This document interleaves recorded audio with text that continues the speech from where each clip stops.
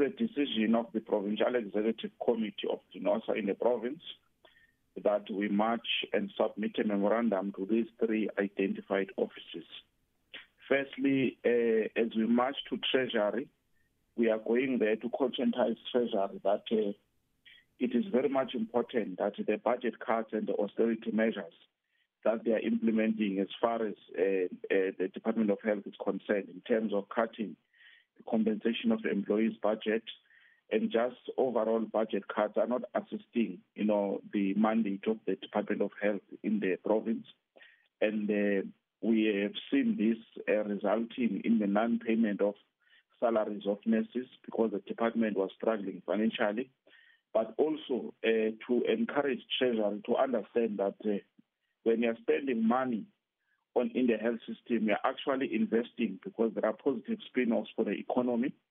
So, but also to get, a firm financial commitment that they will allocate funds so that the current cohort of community service nurses will not be unemployed as of January 2023. The other reason why we're marching to the Department of Health is that we had bemoaned the fact that nurses had gone for more than 4 months without salaries, those who had finished their community service. Now, we are in the process of resolving that, but the approach of the department is the one that we don't agree with, that after paying people their salaries, which were not paid for over 4 months, we must just continue with life. There are no consequence management for those who are responsible for this disaster. So we want consequence management, especially for the CFO, which we believe that is responsible for this disaster. But also we're raising other issues. Currently, as things stand, the nurses are owed 50% of their performance bonus by the Department of Health. Issues of Mandi Sashikega Clinic in Pretoria, which was built and never utilized, and instead we saw the furniture, the infrastructure there being moved and utilized in other clinics in other parts of the province.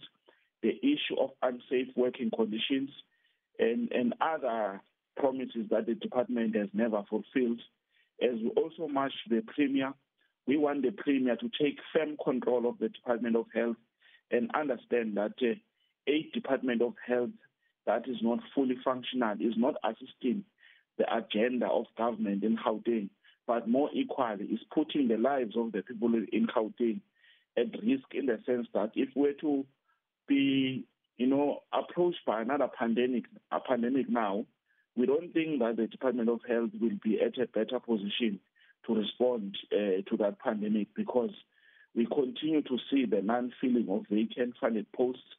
And these things are a disadvantage to nurses, because research tells us that we've got an aging nursing population, but Gauteng government is not putting plans in place to deal with this thing. For instance, we've got a low intake of student nurses, whereas we know that we've got an aging population of nurses. So we are headed for a disaster in the near future.